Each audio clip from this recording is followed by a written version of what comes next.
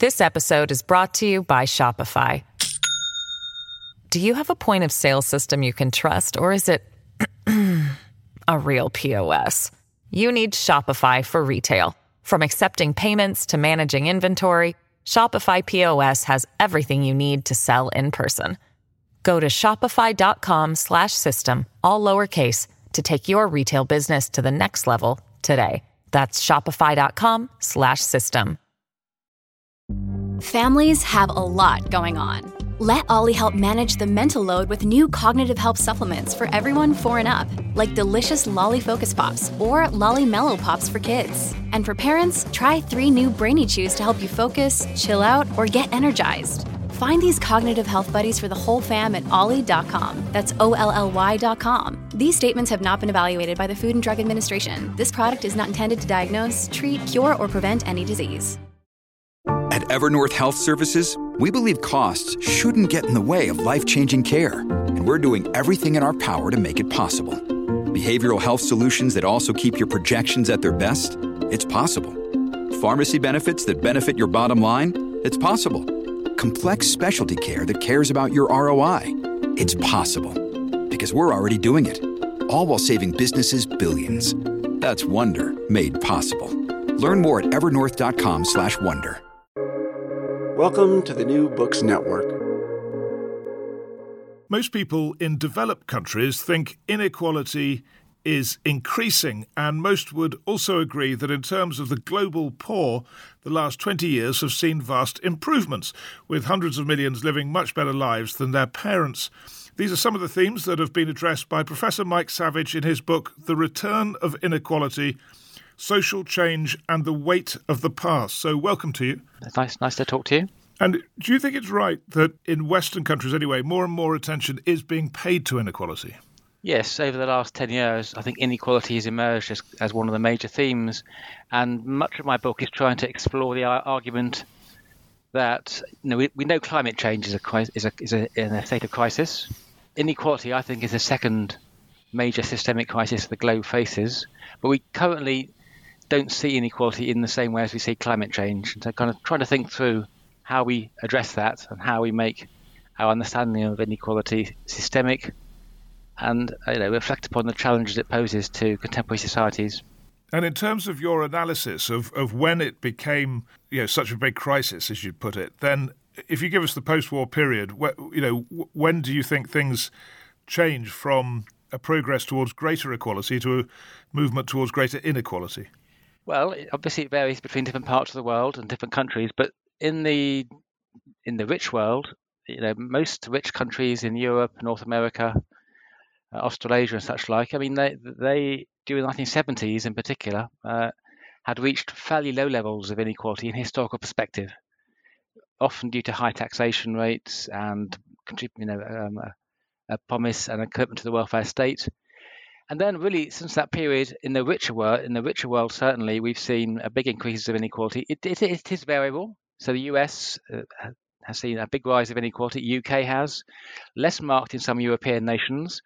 In those societies which were previously communist, like Russia and China, or were previously very poor, like India, there's been an increase in living standards in general, but that's also come along with high levels of inequality. And then also in societies in Africa and South America, there's been variable patterns. South America is interesting because it's the one part of the world where historically very high levels of inequality, actually during the post-Second World War period. And there have been some interesting challenges to that in the last 2 decades.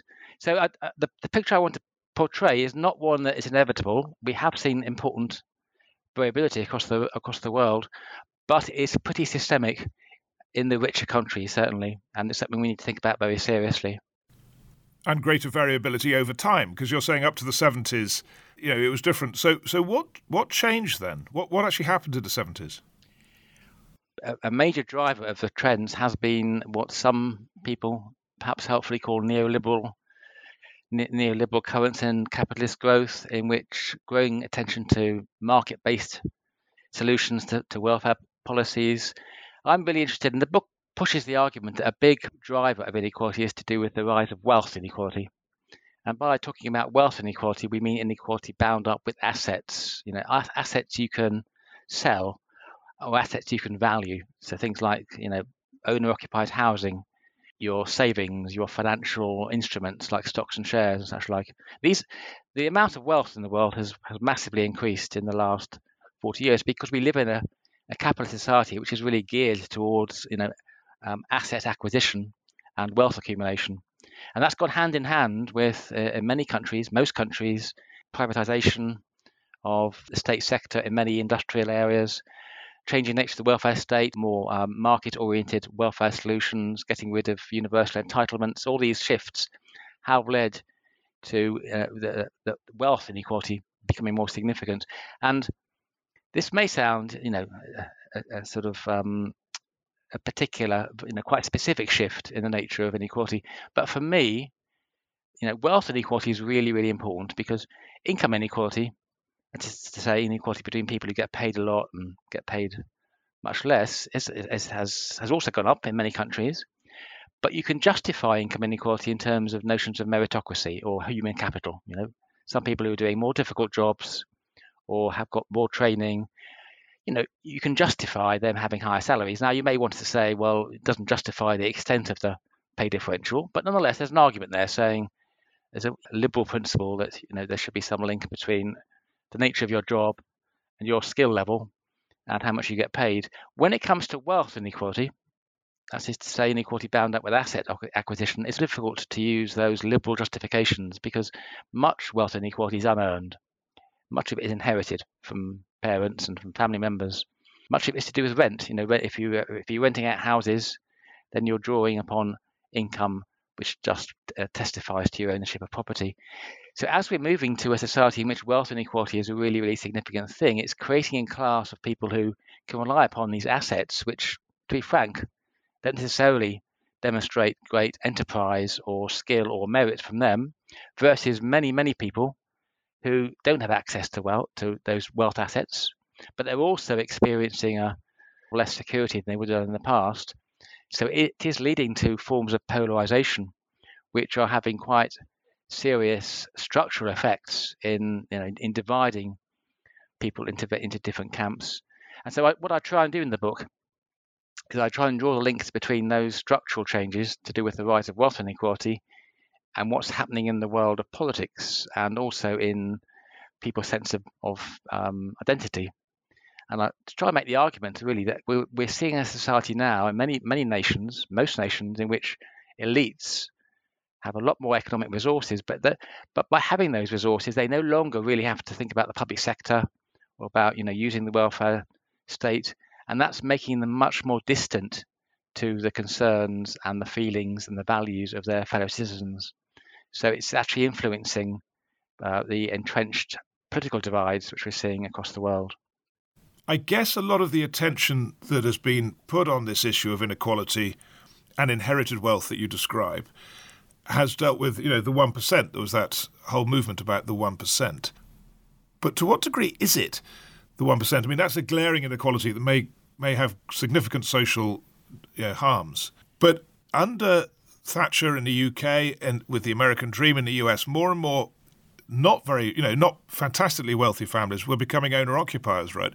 So of the wealth that's passed down the generations, how much of it is, modestly wealthy families rather than crazily wealthy? Yeah, no, it's an important point. And of course, the 1% are very powerful, and they have taken the lion's share in many respects of the increase of wealth inequality. But there is also a kind of a bigger middle class group, which is a group which isn't necessarily super elite, wouldn't necessarily be in the top 1%, but they do very comfortably in terms of, if you're living in London and you have a professional job and you've bought your house 30 or 40 years ago, chances are you're living in £1 million of property or more. So that is absolutely right, that we need to bear in mind we're not talking about a kind of a small, easily defined 1% elite class. It's much more complex than that, and that the wealth inequality percolates down into larger sections, larger segments of the economic distribution, if you like. However, in most societies, we should bear in mind that we're still talking about 20-30% of the top, the most privileged people. We're not talking about most people. So even in the UK, own occupation, which had increased under Margaret Thatcher, has actually declined a bit, And many owner-occupiers also have high mortgage, have to have high mortgages, and so they're struggling a bit. So we need to be quite discriminating in terms of understanding how these wealth dynamics are shaping different kinds of people. But I think it's also the case, even in rich countries, even in the US and UK and many European countries, that a substantial number of people, we're talking about, probably over half, really have very little tangible wealth to fall back on. A lot of people still rent and don't have much in terms of savings. And in that situation, even if you've got a decent job, even if you've got a professional job and you're well qualified and you're getting a decent salary for now, I think the interesting implication is you still feel precarious. It could still all go pear-shaped pretty quickly if you lose your job. So it's creating, I think, for people who are less advantaged, a sense of being vulnerable and being insecure, which is feeding through into people's perceptions and political outlooks. Yeah, that'd be a useful number to have. What percentage of people in any society inherit nothing? Yeah, that's a good question. I haven't got the answer in front of me. But probably around half, you're thinking? Well, I'm thinking about over half don't have any significant wealth assets of their own.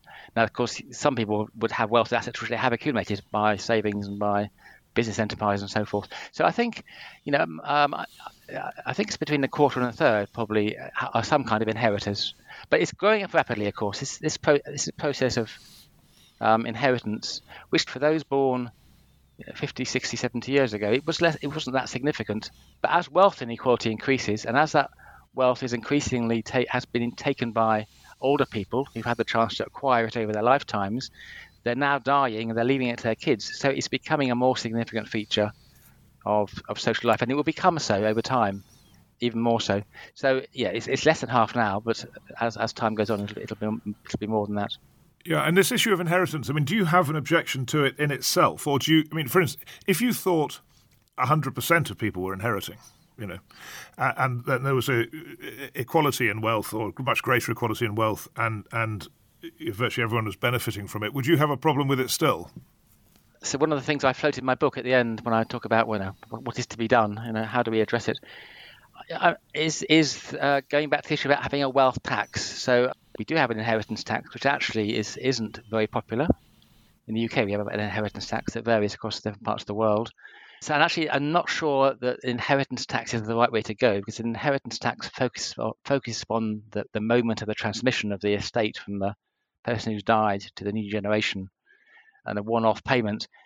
But I do think the debate about the wealth tax is really, really important. And the debate about the wealth tax is that there are ways, and some countries do this, they find ways of assessing how much wealth asset different people have, and they would be developing an annual taxation rate, which may be a one-off tax, or it could be a small tax applied each year. And even though this wealth tax could be applied at quite small percentages, it can have a massive impact, because such is the level and the nature of and the extent of wealth inequality. So my colleagues at the LSE, Andy Summers and Aaron Advani, who's an economist at Warwick, organised this wealth tax commission in the UK a couple of years ago, and they developed a programme around what would a wealth tax involve. One of the scenarios they had was having a one-off wealth tax, a kind of an emergency wealth tax to deal with COVID and to deal with the current crisis, which I think was only set at a threshold of £1 million. So anyone with less than £1 million in wealth, which is the vast majority of people, would pay no tax.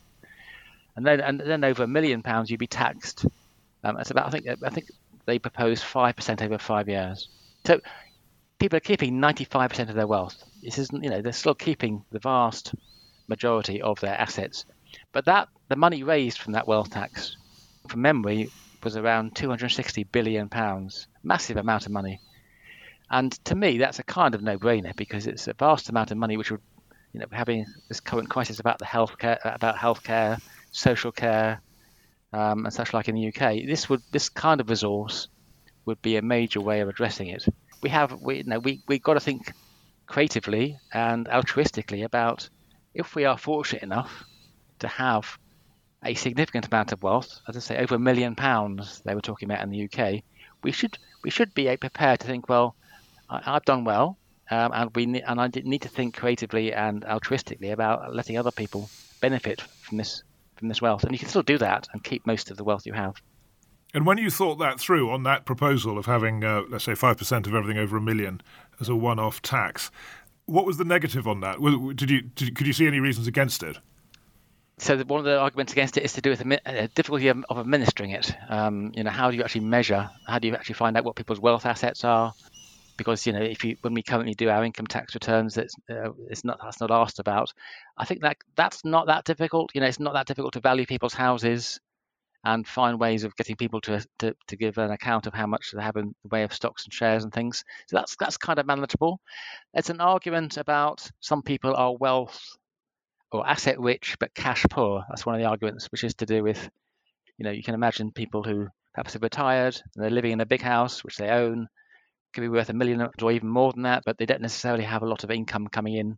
That can be dealt with though simply by making allowances. So if that is the case, that people don't actually have much cash, you can defer paying the wealth tax. And certainly one of the issues in many countries, including the UK, is that for many better off people, a major part of their wealth is to do with their pension funds.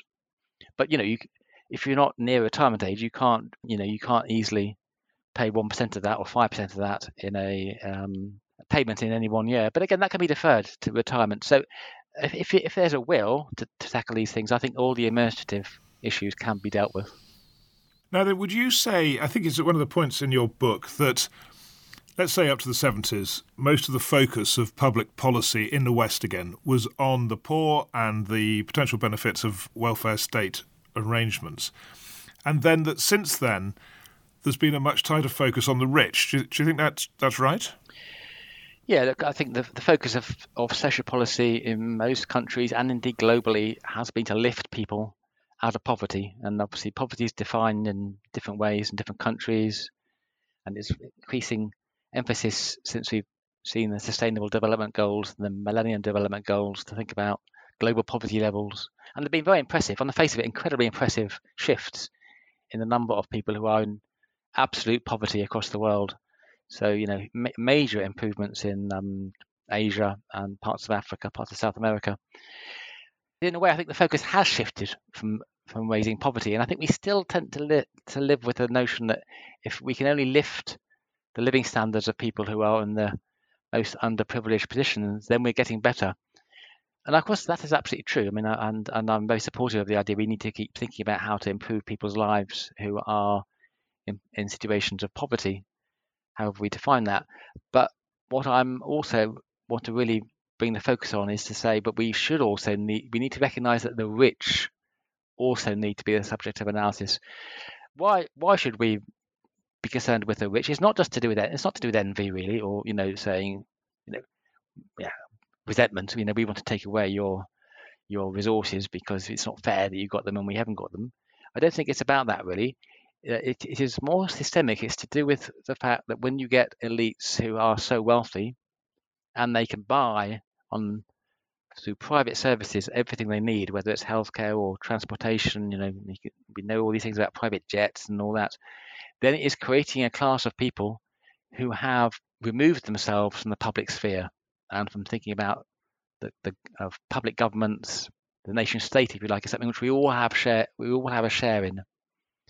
The late Sir John Hills, who I used to collaborate with at the LSE before his sad premature death, and he said, 15, 20 years ago, you looked at the UK welfare state, which remains impressive for all the problems, and he was saying that there's a discourse that in a sense this is payment to help poor people get by, and he's saying actually everyone benefits from the welfare state. So if you're better off, you also benefit from subsidies towards education. And it's mistaken to think that, in his words, I think he called about the welfare myth of them and us. There's a kind of class who benefits, and then the rest of us pay taxes to support those people. And I think he's absolutely right. I think that the post-Second World War welfare state in different countries was all about thinking about how we all benefit from some kind of public welfare provision. But I think there is a challenge that I'm not convinced these days that is so straightforwardly the case. I think that in many countries you're finding elites who are now pretty distant from the welfare state. An example of this, much discussed example, which I talk about a little bit about, is the composition of representatives of parliament, MPs in the UK context. But the same is true in the US or many countries. if you go back 50, 60 years and looked at the kinds of people who became members of Parliament in Britain, you would have found a reasonable representation of manual workers, mostly in the Labour Party, who got into Parliament through a trade union route. If you look at the kind of people who are MPs, Labour, Conservative, whatever political party, actually, they are now predominantly come from middle-class, privileged backgrounds. They don't come from people with historically poor backgrounds. And you're therefore getting much more of a kind of self-selecting small group of people who never really experienced difficulty and had to think about how they get by. So to me, that is kind of what is driving a lot of political debates, not just in the UK, but in many so-called democracies, is a sense of much more insular, kind of echo chamber politics, in which people who are making decisions are not really engaged with people's daily lives on a routine basis. And I think that's creating a very divisive politics. This episode is brought to you by Shopify. Do you have a point of sale system you can trust, or is it a real POS? You need Shopify for retail. From accepting payments to managing inventory, Shopify POS has everything you need to sell in person. Go to shopify.com/system, all lowercase, to take your retail business to the next level today. That's shopify.com/system. Yeah, so I mean, maybe the way to look at it is that in the West, that in the 19th century, there was a very cut-off, isolated, fantastically rich elite who had nothing to do with the lives of most people. That changed with the welfare state, but maybe the welfare state was just a blip, and we're now getting back to where we were. So that's exactly the argument I try and push. My book has a subtitle, The Return of History. So I use this phrase, the weight of the past. And it's partly a discussion and a reflection upon the arguments put forward by Thomas Piketty, the economist, a very famous economist, who wrote this really important work, which I refer to extensively in my book, about how we've seen this shift towards top incomes and wealth in recent decades.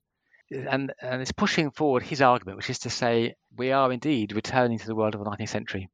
Now, these days we are obsessed with massive transformations in society, the role of artificial intelligence, driverless cars.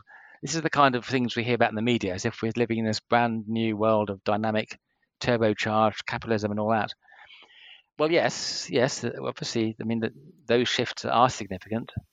But insofar as we are seeing the return of a kind of inherited class where increasing number of people are expecting to get some degree of economic resources from their parents, from inheritance, that is really going back to the world of the Victorian aristocracy, and those societies was deeply divisive, not democratic, and it does pose the challenge and the concern that we may be returning to those kind of pre-democratic norms. But I'm going to try once more on this issue of what the wealthy consists of, because in the Victorian time, there were very, very few very wealthy people.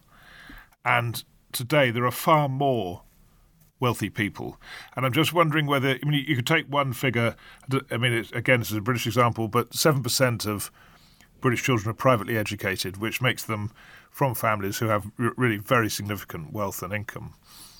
And would you think the problem is with that 7%, or would you broaden it out to and again, we didn't have the precise number, but the far bigger number who are, let's say, owner-occupiers of houses that may not be worth that much, but nonetheless houses which will be passed down? I'm trying to pin you down on which do you think is the bigger problem, that broader number or the narrow number? The narrow number is the bigger problem, I think, because they're the one.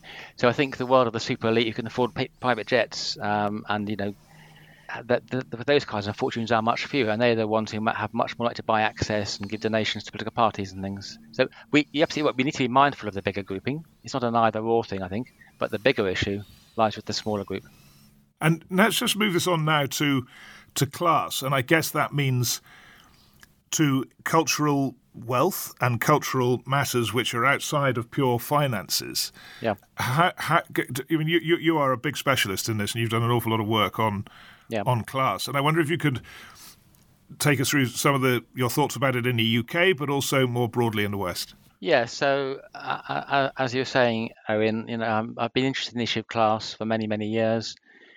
And I've always argued, not always, but I've been influenced very strongly by a French sociologist called Pierre Bourdieu, who wrote this very famous book called Distinction 40 years ago.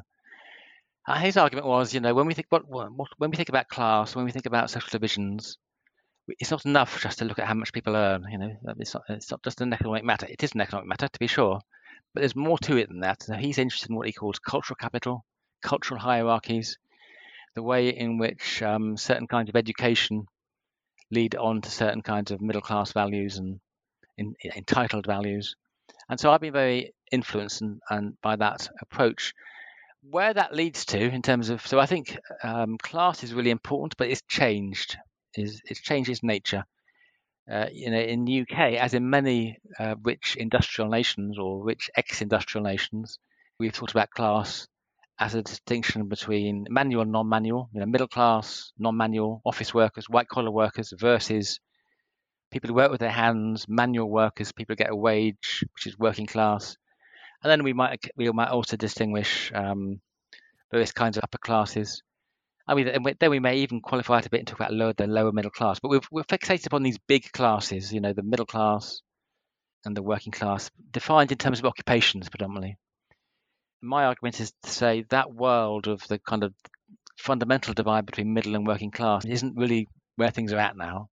Really, class is much more to do with the assets you can mobilize. So this is kind of where my argument is saying that's where we've got to take the issue of your capital, your asset. Some of that is the things we've been talking about so far, your wealth assets, how much property do you own? So our discussion about elites versus the middle class is exactly about that. So what makes you middle class these days isn't necessarily the job you do. It is your relationship to property, to assets, but then also linked into that, the role of cultural capital is creating a group of people who have the cultural entitlement, feelings of entitlement, which gives them a sense of being superior to other people.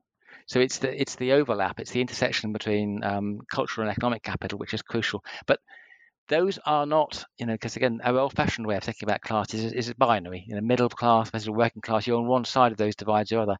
Once we start talking about cultural capital and economic capital, it's much more complex, particularly in the middle layers. People themselves are often much more ambivalent about where they fit in the class divide than they used to be. Now then, you mentioned already that at the end of the book you have a sort of what is to be done section, and there are a number of points you make. So I thought I might just use them as prompts and just ask you to talk a bit about those ideas. And the first is reviving radicalism. What do you mean by that?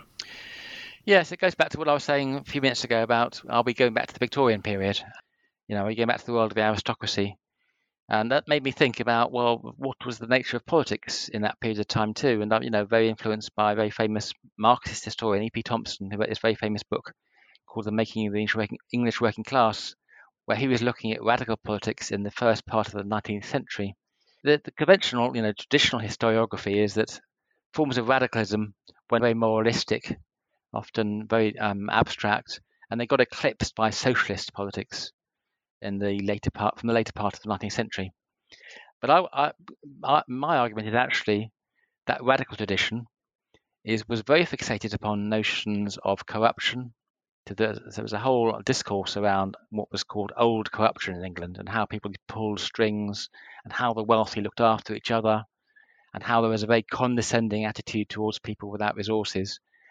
And so rather than this kind of endemic structural conflicts on the political left between are you a certain kind of socialist, are you a liberal, I want to kind of invoke this notion of radicalism as a means of trying to encourage a more inclusive approach to thinking about these issues, which would allow certain visions of a liberal tradition to be reconciled with the socialist tradition. Okay, could you be more specific about what that might look like then? So I think, and indeed we've seen examples of that in the case of the recent Conservative government, making the issue of corruption and public standards central to our political debate. Not seeing them as kind of just to do with particular individuals, but obviously they are to do with particular individuals, but thinking absolutely about how do people abuse public life through donations or through indirect. Yeah. I mean, I can see that's something everyone can agree on, so it has that advantage. But does it force change actually of the kind you're talking about?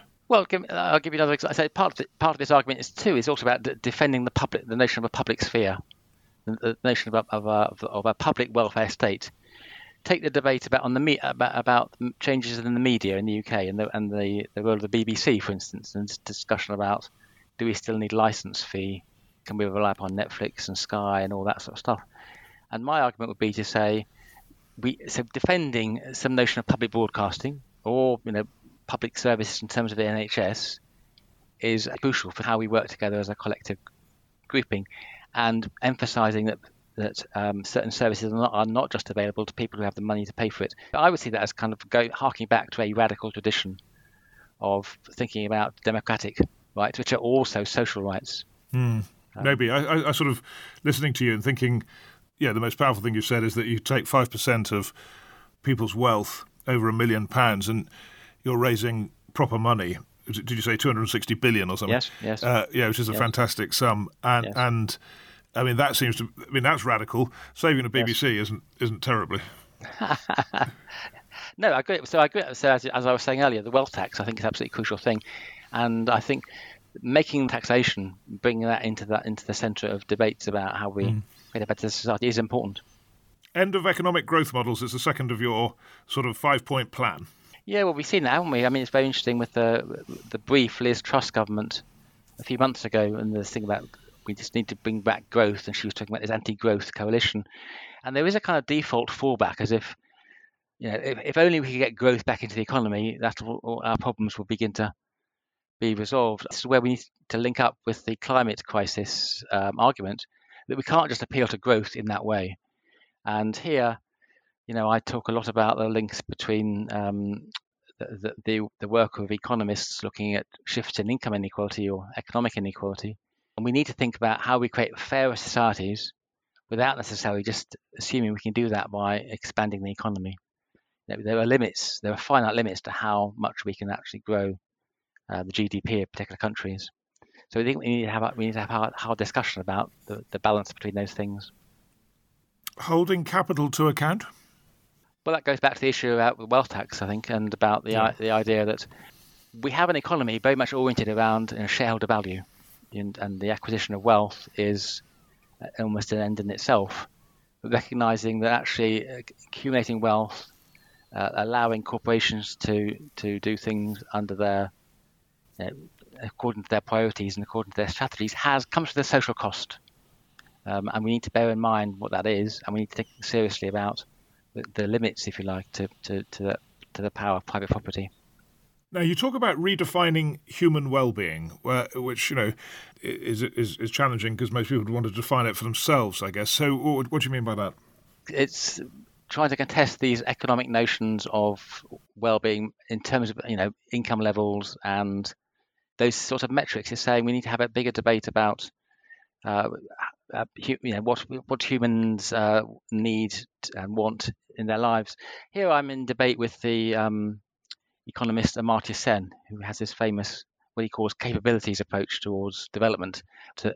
If we do understand economic development in the poor countries, it's not enough just to kind of see that in terms of the rise of income levels. We need to think too about people's own goals, people's values. And I kind of want to bring in questions about cultural fulfillment. What does it mean to lead a fulfilled life? You said, people will define these things for themselves, but I think to see it as a kind of set of private tastes is missing out on the need for kind of conversations about, what activities are better than others.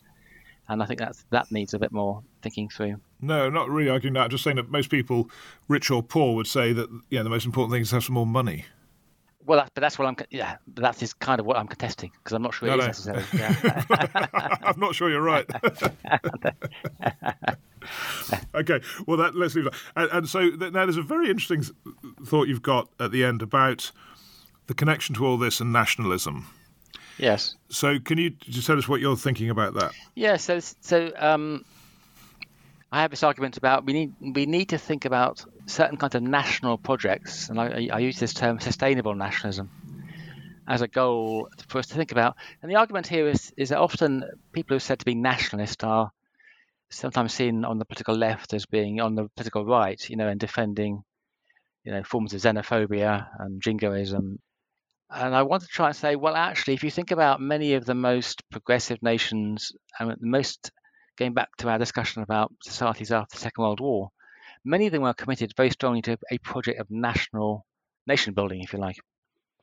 And so rather than writing off people who are nationalists as kind of on the political right, we should be thinking about what is the space to claim a form of popular nationalism, which is not necessarily tied up with projects of national militarism or xenophobia, and recognizes that nations need to live as a kind of community of nations, if you like, but also tries to think seriously about what does it mean to to be living in a nation together. Here, many of the best examples do come from smaller nations. The obvious example are the Scandinavian nations, very small, only a few million people living in them.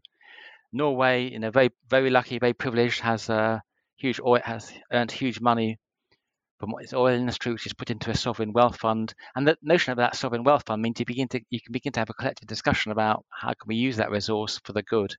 So I'm trying to. This is an argument with kind of certain voices on the left and saying, let's not write off nationalism as such.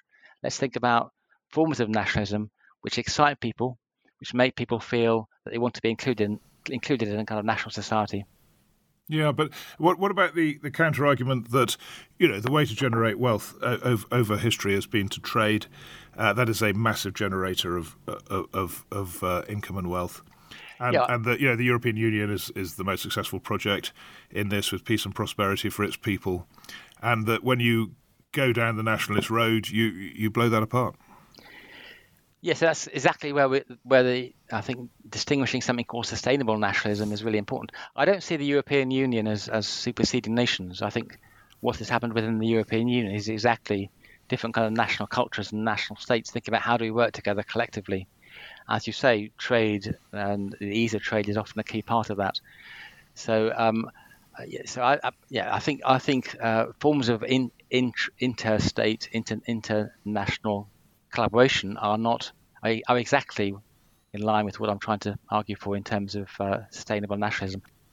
Just finally, looking to the future, as we tend to in the last question, I'm afraid, only in these interviews. I'm just thinking that you've sort of outlined the problem, and particularly with that wealth tax idea, it's very striking. And you're saying there's a solution amongst others, but I can't see any prospect whatsoever of that happening. I mean, and I take the point, politics changes, who knows?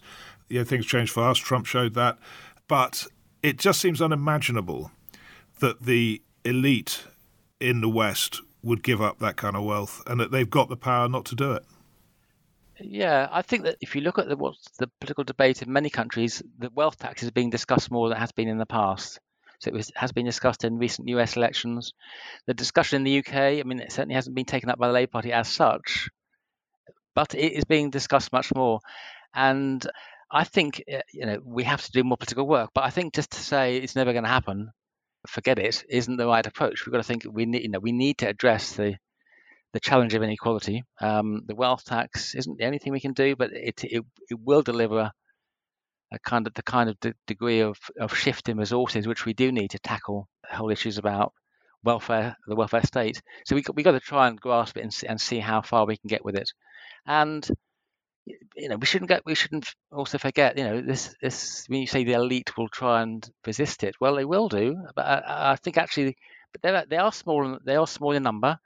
I think the more challenging group to try and win over are the kind of more middle class groups and people who aspire to middle class status and owning their homes. Who might be thinking, well, we may be wealthy one day. We don't want to lose our wealth. But I think it is to win this argument for saying, well, actually, yes, and we're not against wealth as such. We just want to make sure that the ownership of wealth and the acquisition of wealth is tied up with a kind of a good society, a good national society, and we need to think about doing this in the collective interest. And let me just put to you the obvious counter-argument, what would probably be the most heavily deployed counter-argument, that wealth generators need to have the incentive of owning wealth in order to create the growth that benefits everybody. Such is the degree of, if you look at the wealth owned by Elon Musk, I mean, with so many hundreds of billions of pounds, there's got to be a limit to how much incentive you need. And I think there's a certain threshold, which is why I think having a threshold of, say, £1 million is perfectly reasonable. I mean, I think the notion you've got to keep having all your wealth over a certain level. I can't see it's going to be much more of an incentive. Do you have an incentive to have £200 billion rather than £100 billion? I doubt it, in terms of the psychology. So I think we can retain an incentive mechanism, but still have an effective wealth tax. I don't think you or I will ever know. But thank you very much. Thank you. Professor Mike Savage, thanks very much for talking us through your book. Thank you. Bye-bye.